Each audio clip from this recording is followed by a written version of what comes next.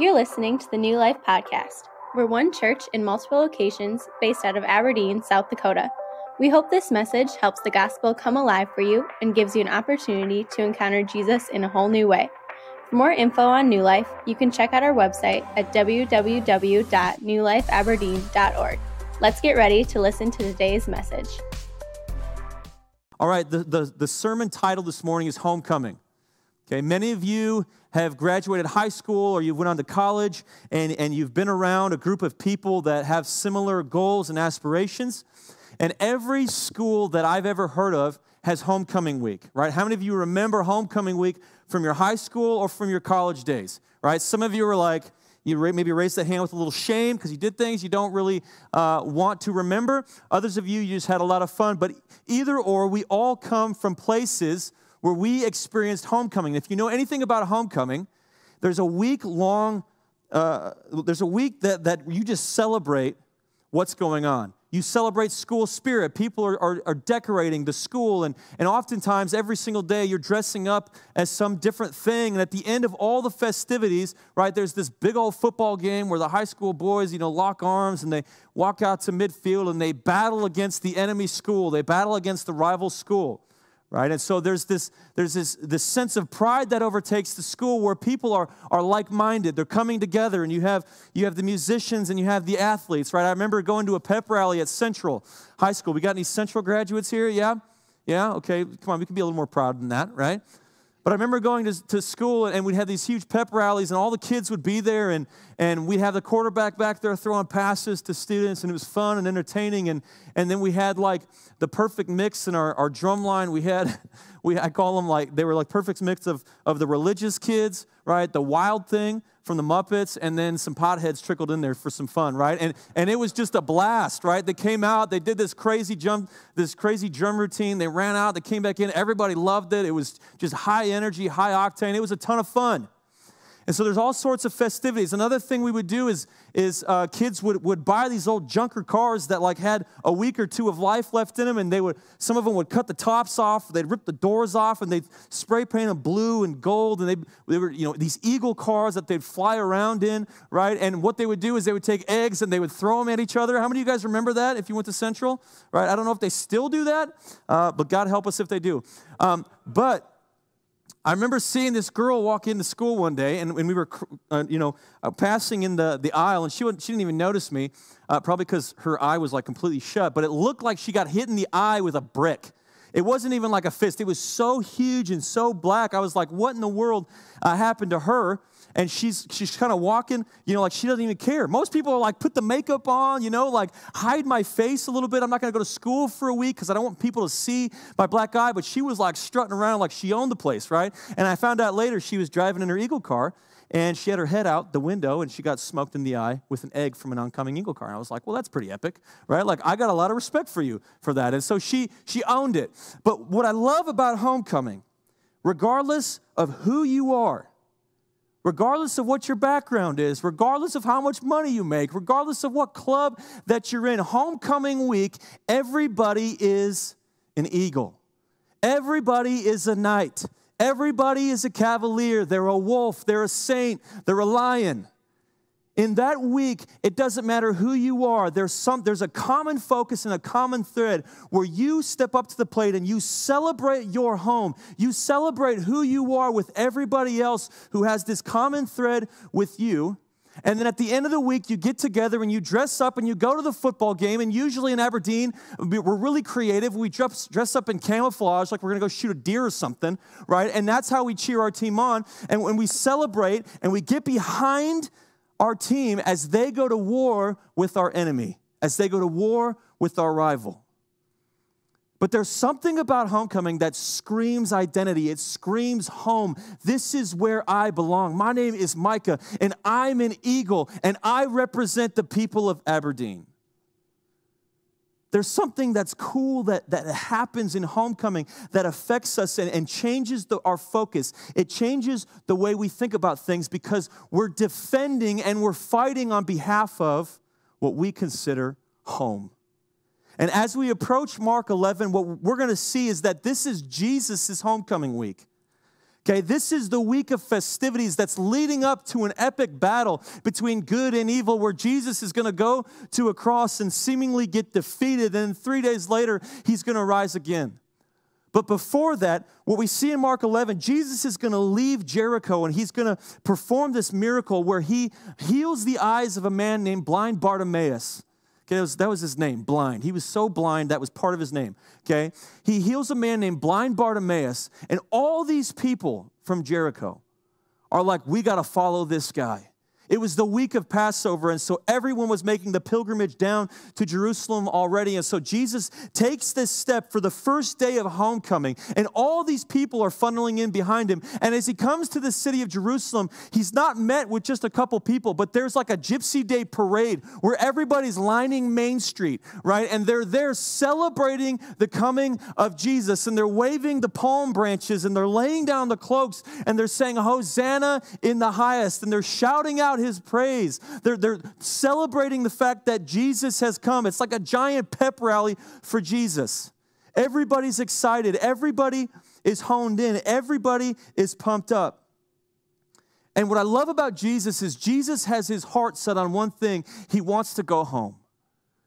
All throughout the scriptures, when you read the Gospels and you see the story of Jesus, Jesus has this special affection for the house of God. He loves the temple. When you read the Gospel of John, Jesus is always seen in the house of God. He's always seen teaching from the temple. Jesus was at the temple and then this miracle happened. Jesus was at the temple and then this thing would happen. Jesus loved the temple of God. In fact, when he was a small child, at the beginning of Luke, he's a 12-year-old boy. His parents go back from Jerusalem. They were there celebrating the Passover. They leave to go back to their home. They lose Jesus, and they're freaking out. Where's Jesus? They go back, and there Jesus is, sitting in the temple, talking to the rabbis. Even from a young age, there was something about the home, something about the temple of God that Jesus loved, that Jesus adored. Home provides stability. Write that down. Home provides stability. Psalms 27:4. We're going to read this again. One thing have I asked of the Lord, that will I seek after, that I may dwell in the house of the Lord all the days of my life, to gaze upon the beauty of the Lord and to inquire in his temple. Jesus loved his Father's house. Why? Because the home is where you learn. The home is where the stability of your life is built from a young age. The home is where you learn to whine and then not to whine because your mom or dad slaps the backside of your head, right? Home is where you learn to fight and not to fight. Home is where you learn to wash the dishes. Home is where you learn to clean yourself. Amen. How many of you college students that are in the dating world right now, you're grateful that your mom taught you to wash under your armpits? I know I am, right? It's where you learn to not wear muddy shoes across the kitchen floor, because it makes more pressure and more work for your mom to do later. Those are silly examples, but they represent something that oftentimes we take for granted. Home is the place where stability is built. Home is the place where you will learn the things that will carry you through the rest of your life. And when there's a healthy home, there's healthy habits. When there's an unhealthy home, those unhealthy habits are things that you will carry for the rest of your life. Why does Jesus love the home of God? Because there contained the practical reading of Scripture. Jesus loved being inside those 30-foot walls. He loved sitting near the rabbis when they would unroll the scrolls. Jesus himself, when he entered into his ministry, loved taking the Scriptures and expounding those to people inside of the temple. Why? Because whether you were young or old, it was in those moments that you learned the Scriptures. It's in those moments that you learn to take with you those things that you learned early on to the rest of your life, those things that you learned from a rabbi, those things that you might learn from your parents, right? Those people are going to take it into their home and they're going to teach their family. And then when they go and they have families, those families will go back and you can trace it all the way back to the temple where the Scriptures were expounded. Jesus loved the home. Why? Because it provides stability. He loved it because he could go there day after day. He could go there once a year and celebrate the Passover. He could go there with his disciples and know that the Scriptures were being taught. Home starts in a child from a young age, and it will carry them throughout the rest of your lives. Shout out to the mamas out there, right? Moms, this is one of the primary roles that I think motherhood is all about, is they are the ones who instill in their kids that stability. They are the ones who have to constantly nag you and me to do our chores and to do our homework and to do this and to do this and to do this. That's a horrible job to have, yet moms faithfully and selflessly do that every single day. Dads do it too. Don't worry, dads, I got you, right? But they do it every single day, and in that nagging is stability. Because they're trying to hone you in and they're trying to develop you into something that will benefit someone else later on. You learn to do the dishes as a child, guess what? Your mom's not just doing that so you can get a nice wife, so she's like, well, hey, he washes the dishes, that's great. She's doing it because she knows she's actually going to help you out because you might help your wife do the dishes one day. She's teaching you not to trape mud through the house because she knows one day you're going to do it and you're going to have a spouse and there might be a fight later on. They're training you up in the ways that you should go, and that's what provides stability. The home gives stability. The home also gives security. Let's go again to Psalms 27, 9 through 11. It says this, hide not your face from me. This is the same chapter we just talked about, how he wants to dwell in the temple of God all the days of his life. Hide not your face from me. Turn not your servant away in anger, O you who have been my help. Cast me not off. Forsake me not, O God of my salvation. For my father and my mother have forsaken me, but the Lord will take me in. Teach me your way, O Lord, and lead me on a level path because of my enemies. Check out what the psalmist says. He says, my father and my mother have forsaken me, but I know you will take me in. What's that a picture of? That's a picture of someone who was supposed to have a relationship with someone, and that relationship was supposed to provide stability. It was a deep, intimate relationship between father, mother, and a son. And now that relationship has been broken off. This person was once an insider with his parents. Now they're an outsider. They've been cast away. They've been forsaken. And what does the psalmist say? God, you will take me in. It's like the doors of his house will open up and God will reach out and grab the outsider to pull them in and give them a place of security. How many of you know when there's turmoil between you and your parents or turmoil between you and a parent, it's almost as if there's never a settling that can really come across your life. It's like there's just something missing because that relationship is literally, until you meet your spouse, is supposed to be the most important relationship in your life because that relationship, inside of it is security. Inside of it, you have a father that will defend you. You will have a mother that will protect you. But when that relationship is broken, so is that security that comes with it. And we're left searching for something. We feel like we're outsiders looking for something or someone or some program to fill that role in our life to just bring security. And so we'll latch on to anything.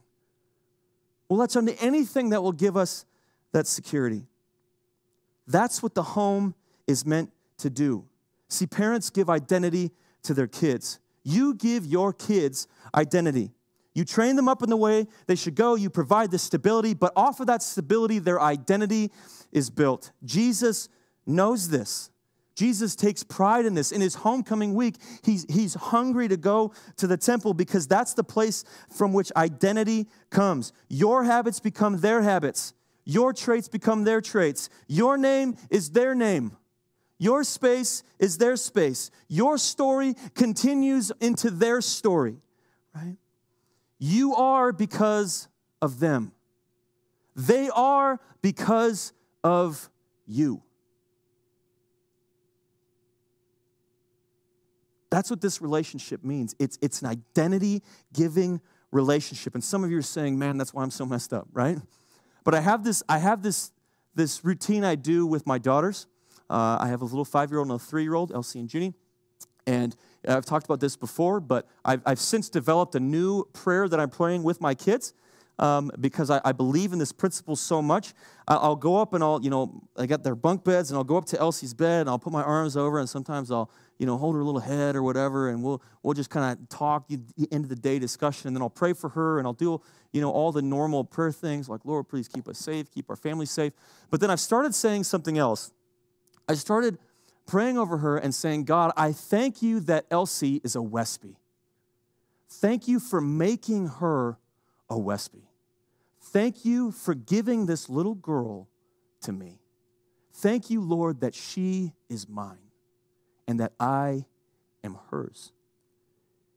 And it's a super awkward prayer to pray at first, but I think it represents something that is so powerful. Identity comes when you know whose you are. When you know whose you are, you better know who you are. You've probably heard that 100 times, right? When you know whose you are, you can better know who you are. When my daughter looks up and sees her dad praying over her, when your kids look up and see you praying over them, you know what's solidifying in them?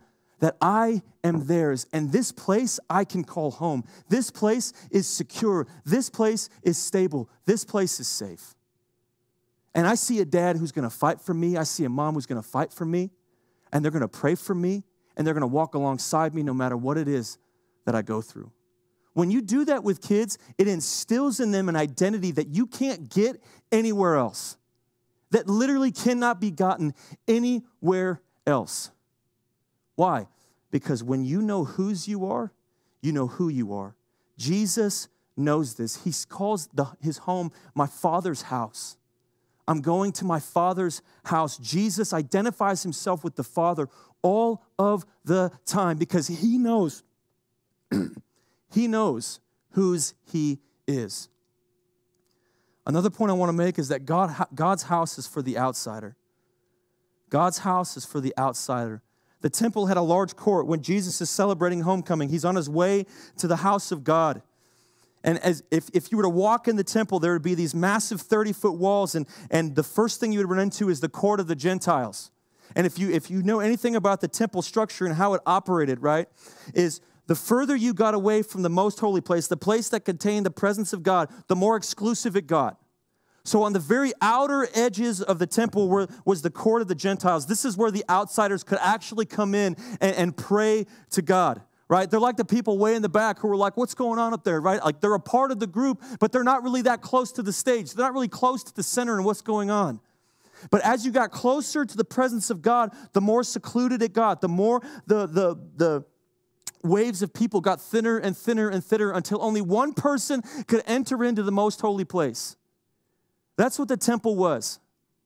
And if you wanted to get anywhere past the court of the Gentiles, you'd have to become a Jew. And guys, let me just tell you, that process is not fun, okay, for you specifically, right? It's not a fun process. You literally have to sacrifice part of your body. It's not good, okay? It's tough. It's a difficult religion to just jump into. And so you had this court of the Gentiles that you would come into, and it was this place where everyone could come together. And as we come to our story today, we're getting to it late. As we come to our story today, Jesus is going to enter this court and he's going to lose his mind. Why? Because God's house is for the outsider. Mark 11:15-19 says this. They came to Jerusalem, and he entered the temple, and he began to drive out those who sold and those who bought in the temple. And he overturned the tables of the money changers and the seats of those who sold pigeons. And he would not allow anyone to carry anything through the temple. I don't know about you, but if someone was selling pigeons, I'd turn their table over too, right? And he was teaching them and saying to them, is it not written, my house shall be called a house of prayer for all the nations, but you have made it a den of robbers. And the chief priests and the scribes heard it, and they were seeking a way to destroy him, for they feared him, because all the crowd was astonished at his teaching. And when evening came, they went out of the city. Jesus is day one of homecoming week. He comes into his home, his Father's house, a place he had come to many times before, a place he was comfortable with, a place where the teachings of Yahweh were being expounded and carried on to other generations. He comes to the court of the Gentiles, and he sees a marketplace set up where the outsiders are supposed to worship. See, here's how it worked. There were 3 markets that were set up outside of the temple. And that's where sacrifices were bought and sold. That's where people would come and they would do the exchange. There was a whole economy built around this, and that was A-okay. But this year was the first year you can look back historically and see how Caiaphas the high priest, for the first time, made a change and a decision to pack the court of the Gentiles by selling doves and other sacrifices to people. Jesus walks in, and he has a new anger, an anger he never had before. It was like the rage monster on Dude Perfect, right? I mean, it was brutal, okay? And Jesus sees this, and he says, you have made my house, the house of God, a den of thieves. Don't you know that this is supposed to be a place of prayer for all the nations? Jesus looks at people who didn't see themselves as outsiders. They saw themselves as insiders. They were a part of the group. They were a part of the clique. They were a part of the club. And we want to do this more efficiently, so we're going to sell and we're going to do trade inside the temple courts where the outsiders are supposed to come. We're going to push out the outsiders and make it difficult for them to come and pray because we're going to be selling things to different people. We're going to be selling things to the poor of our community, and we're going to jack the prices up, and we're going to take advantage of them. Jesus comes in and says, this is a den of thieves. I cannot take it. And for the first time and the only time in the gospel, Jesus is going to be physically violent. He's going to start tossing the tables. He's going to start kicking out the merchants and the money changers because he is so upset. Why? Because that was his home, and homes provide stability. Homes provide security. And Jesus sees the thing that he loves, the thing that contained the presence of God, that which would bring justice to the world. That's what would bring the kingdom of God and peace to the world once again. Jesus sees that house. He sees it as a corrupted home.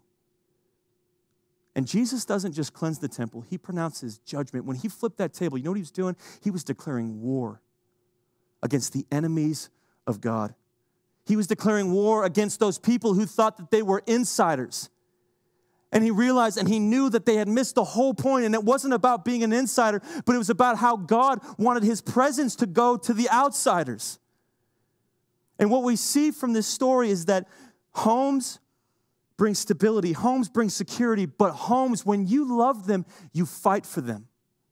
Homes are worth protecting, and we protect and we fight for our homes. And that's what Jesus does. Jesus didn't come in like a stern mother saying, Jimmy, you left your underwear, your dirty underwear on the bathroom floor. Jesus doesn't do that. Jesus comes in with an act of war, and he starts flipping tables. He declares war against the insiders, because they had forgotten the outsiders. He calls it a den of robbers. They're stealing from their own people. They're stealing from the poor. They've crowded out the outsiders, and they made it a place where they can no longer meet.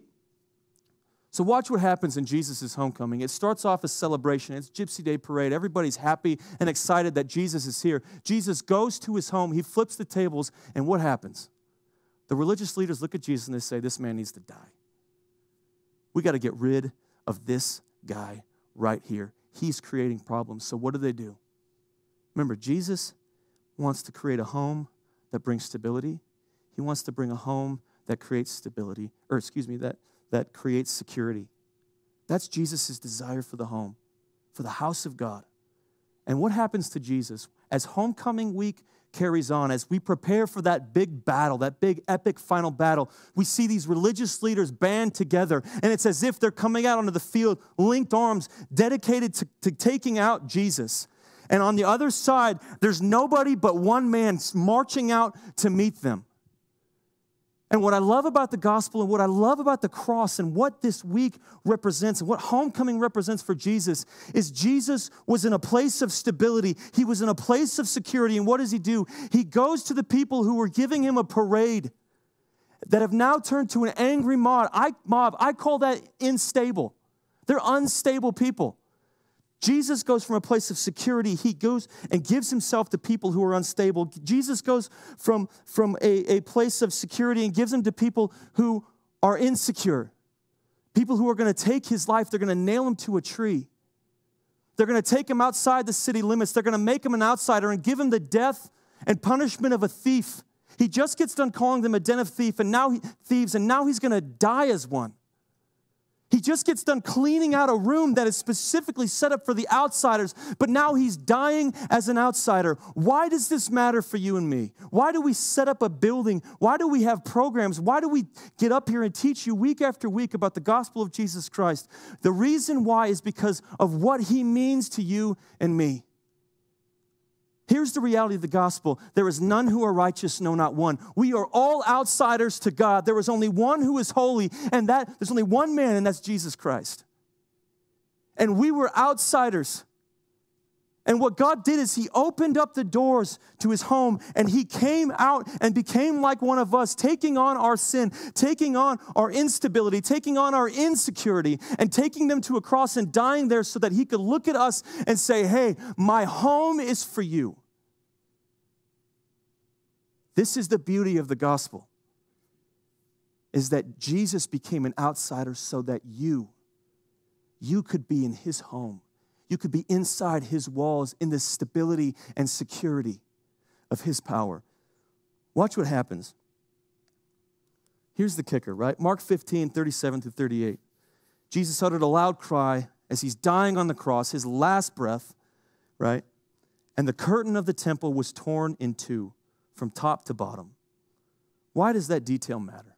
Why does a curtain in a temple mean that much to us? Why would the gospel writer put that in there? Here's what it means. Here's what it means. It means now, instead of having an exclusive club where the outsiders came into one little area and they had to sit from the outside looking in, instead of having a place where now you have to have priests and you have to have a high priest to communicate with God, all of a sudden that home, that temple is ripped in half, and it's as if the doors of heaven opened. And the presence of God came bursting out. Here's the beauty of the gospel. Christ died for you so he could dwell inside of you. When we look at the cross, you know what it means to you and me? It means that God never wanted to be in a house that was built by our hands. God wanted to be inside of you, and he wanted to be inside of me. You hear all the time, why did Jesus die on the cross? To glorify God, and because he wants you. He wants you. He died on a cross for you. You know who you can trust? Someone who lays their life down for you and gets nothing in return. You know who you can buy into? Someone who gives their life for you and asks for nothing in return other than a simple faith. You know what creates stability is when you know that relationship that matters more than anything else. They're going to love you unconditionally. You know what provides security is when you have a God who you rejected come to you and say, you can be my son, put your faith in me, and you're going to have everlasting life. And that life doesn't start when you die. It starts right now. That's a God you can have a relationship with that you can trust. He provides stability and security no matter how unstable things are in your life, no matter how insecure your home life might be. He can provide that stability because if you've been rejected by your father and mother, his door is open wide. You're the perfect person to experience his grace. God died on the cross because he loved you, but you're also his temple. And you know what Jesus loves to do? He loves to dwell in his home. He loves to dwell in his temple. We are because of him. We are because of him. When you know whose you are, you'll know who you are. And when you do that, guess what's going to happen in your life? You're going to start getting more stable. You're going to start having more security. And when you have more stability and you have more security and you fight and you protect your home and you don't make it about insiders and outsiders, but those whom God loves and who God is calling you to, guess what? You're the dwelling place of God, and other people, just like the psalmist comes to the temple of God, other people are going to come to your life and they're going to say, you know what? There's something stabilizing about you. There's something secure about you. And my life right now is all over the place. I need this. What is it you're doing? That's the beauty of what Jesus is doing here. Is you're his home, and Jesus loves to dwell in his home. Amen, church? Amen. Let's pray. Jesus, thank you for this morning. Thank you that your Spirit is with us. It's leading us. Lord, would we just continue to follow you and take these words and the cleansing of the temple?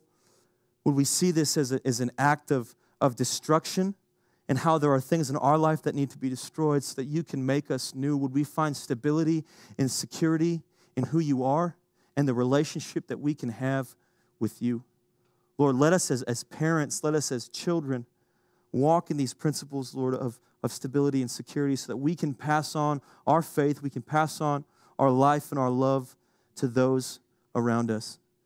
Thank you that you have made us a temple and that you love to dwell in your temple. God, we are because of you.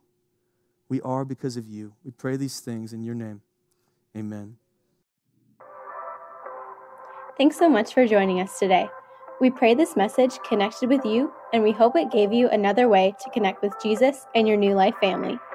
For more ways to get plugged in here at New Life, you can visit our website at www.newlifeaberdeen.org. Thanks again for listening, and have a great week.